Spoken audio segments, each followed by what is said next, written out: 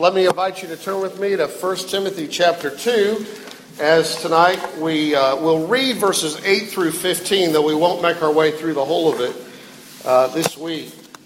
Last week, in the first 7 verses, we saw that the issue had turned to public prayer and God's heart, and how His heart should shape our heart in public prayer.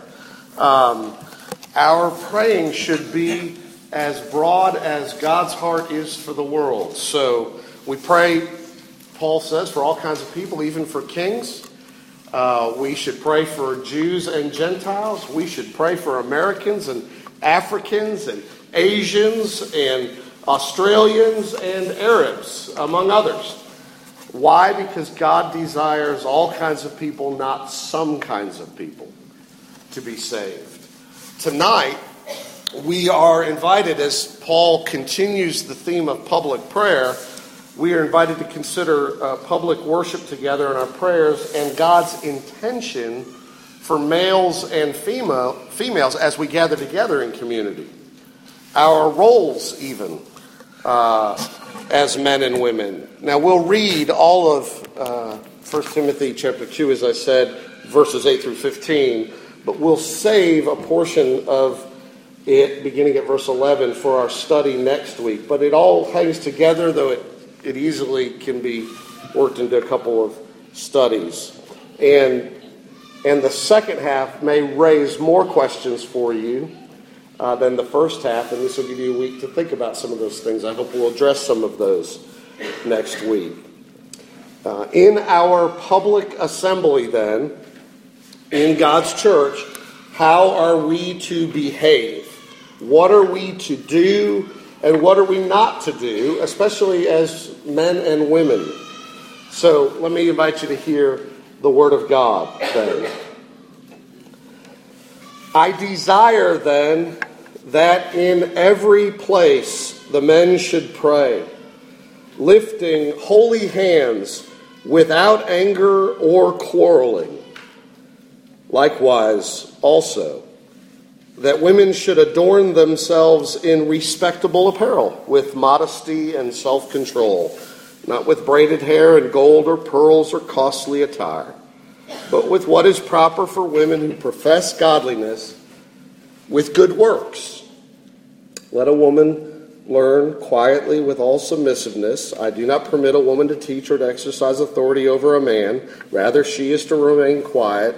For Adam was formed first, then Eve. And Adam was not deceived, but the woman was deceived and became a transgressor.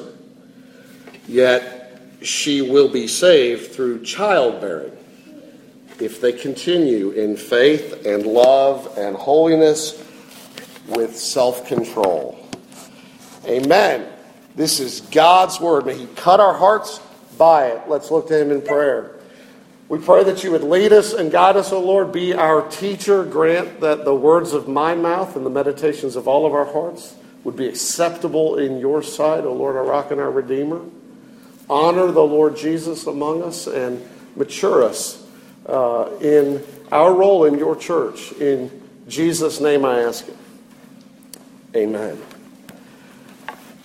Well, perhaps you've already discovered why I'm putting off the second half till next week. This is no uncontroversial text before us, is it? Certainly not. Not in our day, certainly. And it may raise all kinds of questions. Some can perhaps hardly even believe that's in the Bible, or that we bothered to read such a thing.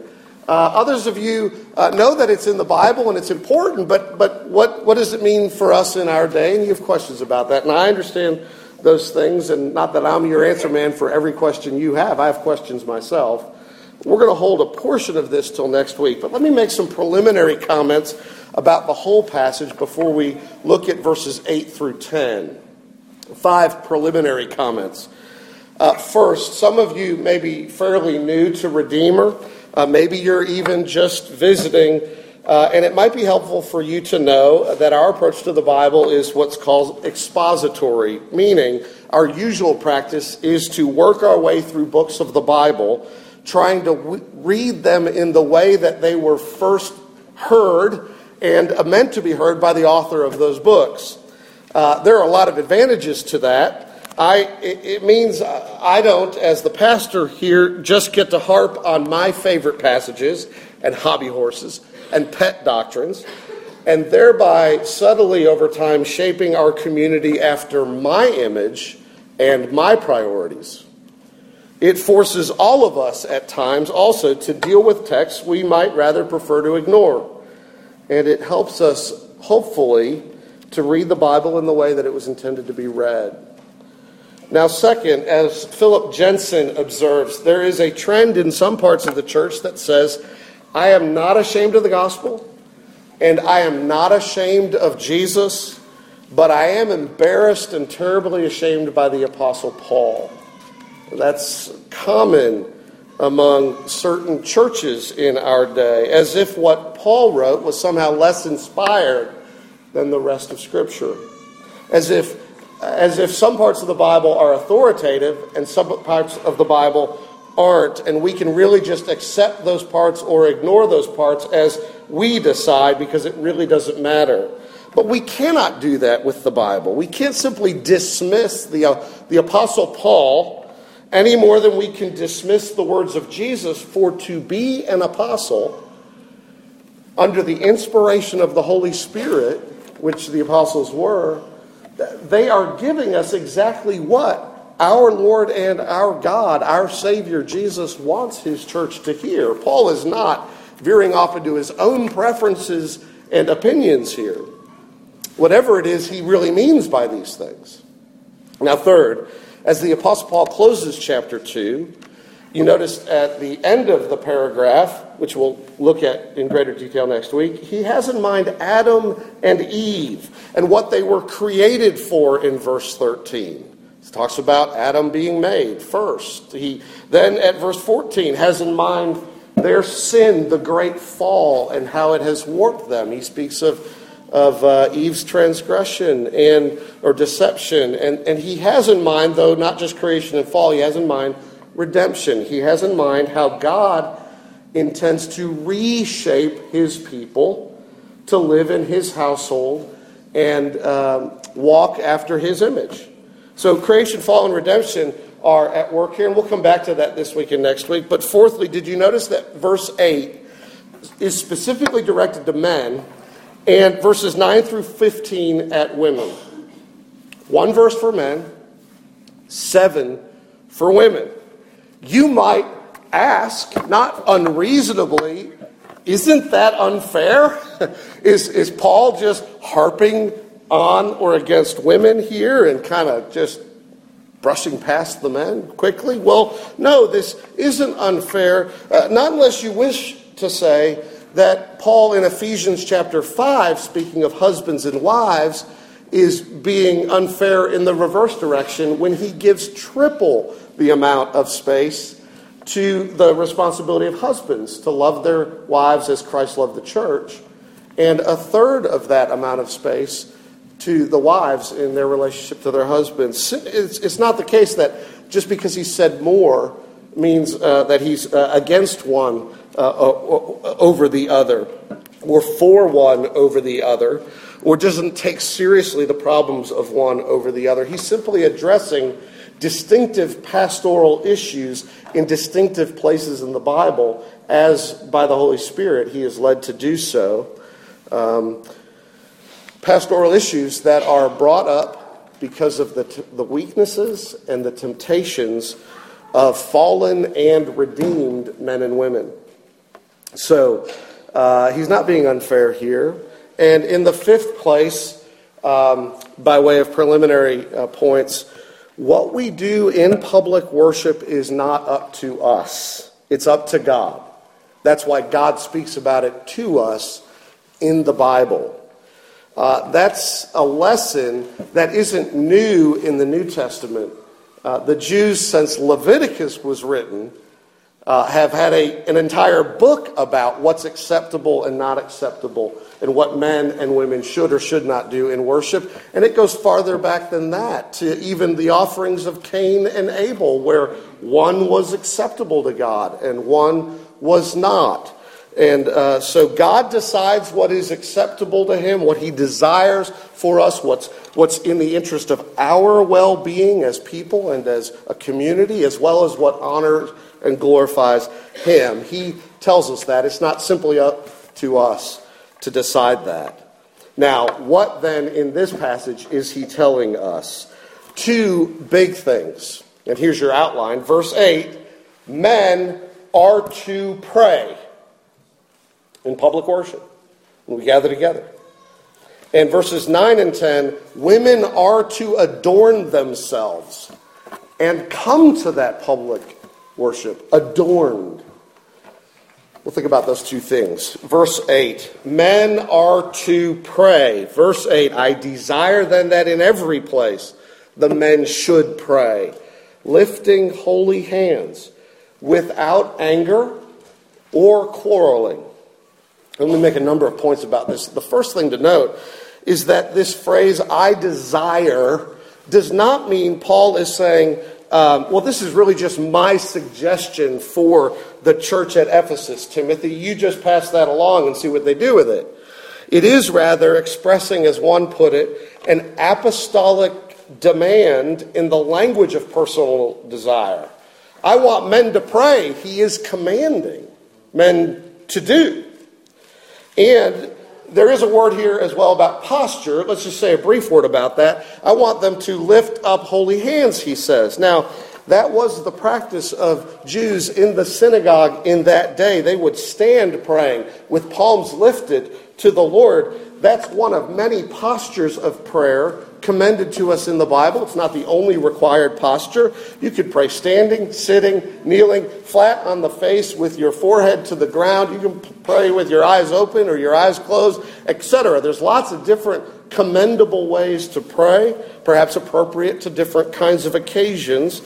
This text is one reason why, if you have your eyes open when we pray, and that's fine, when I ordinarily offer the opening prayer of adoration to the Lord, I lift my hands. It's a commendable practice, and Paul urges it here. But all of these postures are secondary here, I think, to his main concern. In other words, yes, lift up holy hands in prayer, but the point isn't the posture so much as what is happening and that the men are involved in it. In fact, if there is a huge concern here for posture, it's not so much the external posture of the hands raised as much as the disposition of the heart of the one praying. We'll look at that. But let me also say this. Notice that he says pointedly, men should pray. He's not using a generic word which was available to him for people in general that is sometimes translated in the Bible, men, but meaning men and women or mankind. There's a word for that, and he's not using that word. He's not saying people should pray. He's pointedly using the word for male people. Male humans here are to pray. Now let's pause there, and let me say this. I do not believe that means he is thereby prohibiting women praying in worship. That's not his point. He isn't addressing the women here. He's addressing the men. I hope, as your pastor, women are praying in worship. Why do I say that? They ought to be for a variety of reasons. For instance, even when one person is praying out loud, and in our worship service as it is currently constructed, we normally have one pray at a time, and today, typically, it is your pastor. That's how we've chosen to do that. We could easily have a worship service where we gave space for lots of people to pray if we needed or wanted to do that. But when one person is praying, it's not as though that's the only person talking to God and everybody else is just kind of tuning out, zoning out. I know that happens. Don't misunderstand. I've done it plenty of times myself, but I hope that our men and our women, our boys and our girls are saying, amen. Lord, I agree with this prayer. Lord, make it so. We're all praying, certainly from the heart and with the mind, I hope. We we're encouraged, and women included. But also, let me say this. We here at Redeemer have a practice typically of confessing our sins together, and we often pray that prayer corporately together, men and women praying out loud in worship. Women, this is not a text saying you are prohibited from that. And likewise, let me add just one more note. Acts chapter 1, after the resurrection of our Lord Jesus, when the disciples gathered together, the apostles were there, the disciples were there, they gathered to pray. And it pointedly said that they were praying together, and the women disciples were there, and Mary, the mother of Jesus, was there. They were praying together. So this is not, I don't believe, a prohibition of women praying in the public assembly of God's people. That's not the point. His point is men ought to pray and are commanded to pray. And I think he's addressing the men very pointedly here because of at least two sins men are prone to. I certainly discover them in my own heart on different occasions. One, abdication, and two, abuse. First, he's saying, men, don't be passive. Don't leave such important responsibilities simply to others. Don't abdicate.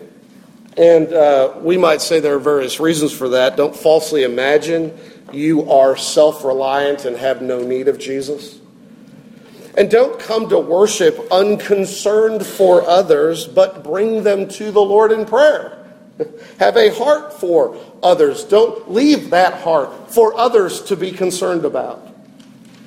And let me say this, as a pastoral matter on this issue, I've never had a wife come to me and complain that her husband prays too much for her or prays too often with her for she and the children.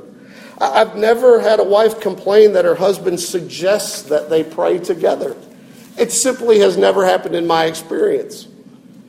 Well, so too in the assembly of God. Men are to pray and not just leave this important work to women. Secondly, another major point, Paul here addresses not just, I think, the sin of passivity, the sin of abdication, but the sin of abuse. I use that word, it's alliterative, abdication and abuse. He says, notice his language, to lift up holy hands and not with anger and quarreling. As Philip Jensen puts it, fighting is a very male way of doing things. Women do it too, of course, but men much more frequently and much more programmatically. Men tend to resort to fighting, violence, and warfare much more quickly than do women. I mean, pick up any history book, Jensen goes on to say. Pick up any history book and you'll see that it's men who have a great capacity for losing their tempers, for solving their problems by anger, by fighting in order to get their way. That often is how men are. It's not right, it's not godly, but it's what often happens. And so Paul has to say, I want you to pray. But when you pray, men, I don't want you to engage in your battle against other people when you're praying. I want you to pray without anger, without quarreling. Because men are so tempted to, you remember chapter 1, it's about false teaching, false teachers. Some people need to be rebuked. Men are so tempted to even argue their case to others while supposedly they're talking to God. And Paul says, I don't want you to preach. I want you to pray. And so just as in your home when you pray, if you're married, and men, if you're talking to God, talk to God, and don't use that as a way to command your wife or criticize your children by cloaking it as, well, we're going to talk to God about this. Paul says don't do that. So let me just bring this portion to a close by asking this question of us men. Men, do we have... Well, we do have. We do have great energy for other things.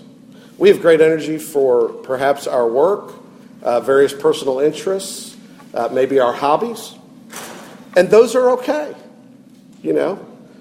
do we also have energy for, or do we have very little energy for, spiritual matters? It's not okay if we don't. And all too often, when we look around the church, and I don't just mean Redeemer, you look around the church across the world, we find that it is often women, very godly, faithful women for whom we praise God, that they often do a large part of the work of the church.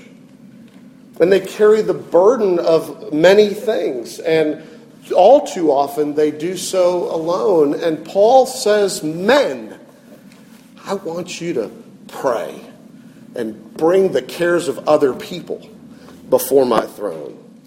So may it never be this way here at Redeemer. We ought to be, as men, the first to pray, and I don't mean, first as opposed to second, that you always have to be the one who starts and your wife finishes, or when we pray together, that it has to go. I mean first, the one who says, this is vitally important, who reminds us we have got to pray for people, and lead by example then in our praying. And isn't it ironic that our help in fighting the temptation to be proudly self-reliant and self-sufficient and neglectful and uncaring or even abusive in our prayers? Isn't it ironic that our help is to be found in God answering this prayer? Lord, lead me not into temptation, but deliver me from evil.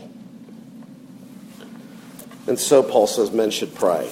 Now the second thing is this, verses 9 and 10. He says women are to adorn themselves. Likewise, verse 9, that women should adorn themselves in respectable apparel with modesty and self-control, not with braided hair or gold or pearls or costly attire, but with what is proper for women who profess godliness with good works. What is he saying? In the public gatherings, the women who worship and pray should not do so in such a way to draw attention to themselves, but to point others to God. Do this by adorning yourself, Paul says. He doesn't forbid adornment, he commands adornment. Now, what does it mean to adorn something? It means to beautify it, to make it appealing. She is to make herself more beautiful, even allow her beauty to shine. Now, how is she to do that, Paul says? Both by what she wears and by what she does, by her clothing and her conduct. Notice verse first, clothing. Let them adorn themselves in respectable apparel, with modesty and self-control. Paul is reminding us, there is clothing appropriate, we might say, on a tennis court, clothing that might be appropriate at the beach, clothing that might be appropriate in the bedroom, that simply isn't appropriate clothing in a public assembly of God's people worshiping Him. And he says, adorn yourself, but not with braided hair and gold and pearls and costly clothing. Now, if you were to look at sculptures made during the time period that this was written, and if you were to read the literature that was also being written at the same time as Paul's letters, you would discover that at Ephesus, fashion was an important matter to people. Maybe fashion has always been of importance to people since Adam and Eve needed fig leaves to cover themselves. And one of the ways that the people at Ephesus, to whom Timothy is ministering and Paul is writing, one of the ways that they emphasized their fashion was around the way that they wore their hair. Well-to-do ladies would pile up their hair in braids, lifting it higher and higher into almost like towering sculptures. And then those with means would take ornaments of gold and pearls and other costly items and place those in the hair. And they weren't the only people who did that. There is evidence that temple prostitutes wore their hair in similar but obviously somewhat different ways according to their different role and status in society and what they aim to do. And Paul is saying, rather than simply imitating the extravagance of the rich or imitating the immodesty of temple prostitutes, the women here in Ephesus in the body of Christ are to exercise restraint and moderation, to dress with decency and propriety as somebody who loves Jesus. In other words, don't adorn your body in order to have other people marvel at you. But come to worship adorned in such a way that people will marvel at Jesus. Let that be your heart. And you do that by making the gospel look attractive, by making Jesus look attractive, by being remade after his image, by reflecting his glory, and you manifest that visibly, in part, by being modest and by good works, by the works of love, of neighbor love, of loving service to other people. That should be your adornment. That makes Jesus seem beautiful, because it does. Now, is Paul saying, you have to ask this question, does Paul mean that women can never, ever, ever, ever wear any gold or any pearl ever in public worship? Perhaps some of you began to look around to see what is my wedding ring? Is it gold or what? Is Paul saying, well, look, you can wear that wedding ring if it's made of silver, but not if it's made of gold? As one preacher put it, before I answer that question, he said, before you answer that question, it's helpful at this stage to stop and do a bit of a heart check. The thing you have to ask yourself and keep asking yourself is, what do I intend to do with what the Bible says? Are you, we should ask ourselves, really prepared to do what the Bible says and to live according to its principles? We need to ask that question, because if we're not prepared to do what the Bible says, then we might as well throw the Bible out. If we're not going to respond to the things, or if we're only going to respond to the things that sit well with us and throw out the things that don't sit well with us, then we might as well have written the Bible ourselves, right? So what do you do? What do you intend to do with what the Bible says? Whatever your answer to this question, does Paul mean, look, all gold and pearls are excluded, but, silver and other things are fine? However you answer that question, what do you intend to do with that? Do you intend to live in accordance with it? Now, we should ask, is this in fact what Paul means? And I do not believe so. I do not believe that this is an absolute prohibition within a very narrow category of things. But I believe it's a relative prohibition across a broad spectrum of category of things. What do I mean by that? I don't believe Paul is saying you could never, ever, ever wear any gold whatsoever in a public assembly of the church. But of course you can wear silver as much as you want. Pile it high, ladies. Now look, he doesn't mention silver. He doesn't command explicitly against it. Or for that matter, other costly metals or jewels other than pearls. And come back to his point about braids. Is he saying no braids whatsoever, ever, ever? But of course, hats with peacock plumes would be just fine in your hair. You see, these, I believe, Paul emphasizes as examples, because they were very common at Ephesus, of a large number of ways we can transgress against modesty and transgress against flamboyance, and he's critiquing that. Sparkle and glitter, showing off, even seductive clothing. All these things that promote the self, but are not self-control. These things that are about grabbing the attention perhaps of men, or are ways of being in competition to outshine other women. Paul is commanding against a lot of comparing and contrasting oneself with other women, against a lot of envy and pride, which would undoubtedly sometimes include feeling very bad about oneself or one's body or one's size. and shape and curves and beauty, or lack thereof, or our perceived lack thereof.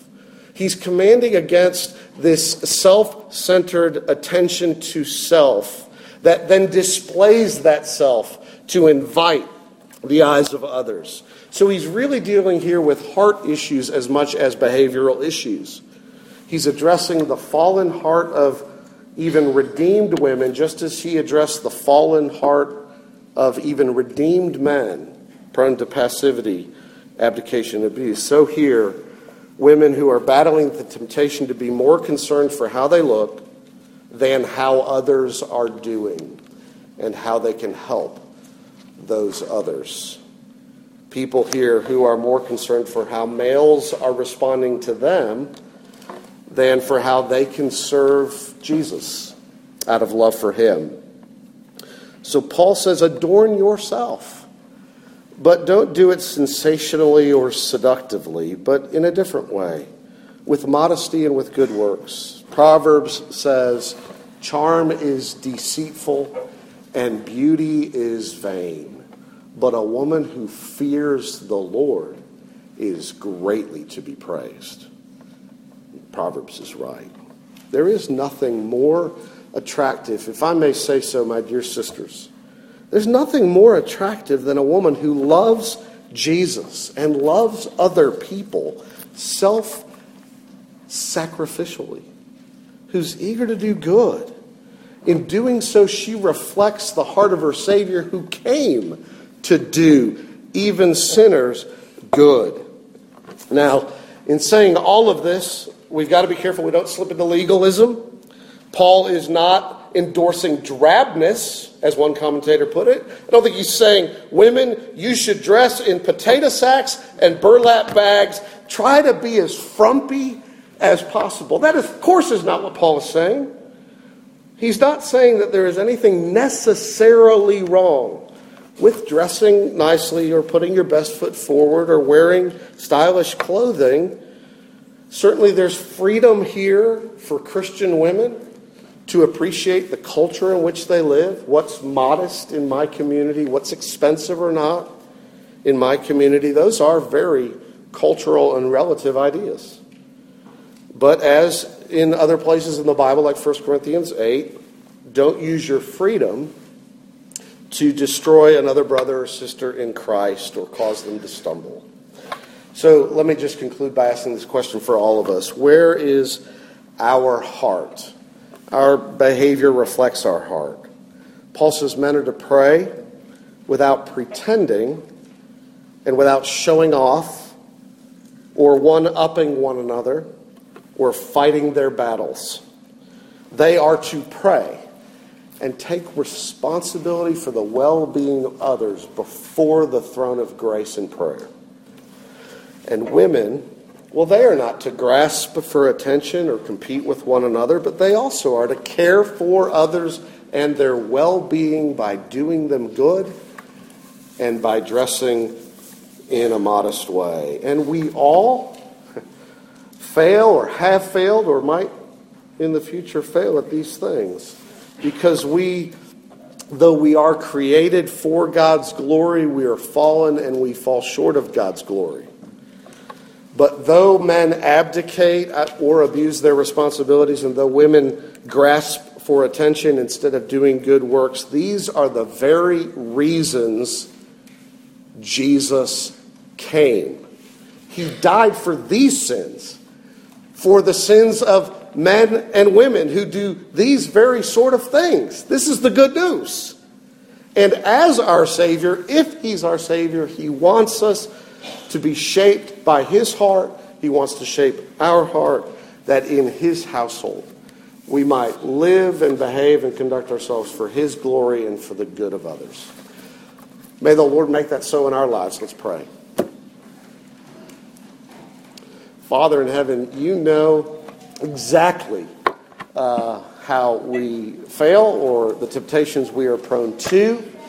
And certainly the ways that we love ourselves instead of loving others. Forgive us all these sins. We pray that the love of Jesus for us would make us to be more loving to one another out of a desire to glorify you. Make it so, Lord. In Jesus' name, amen.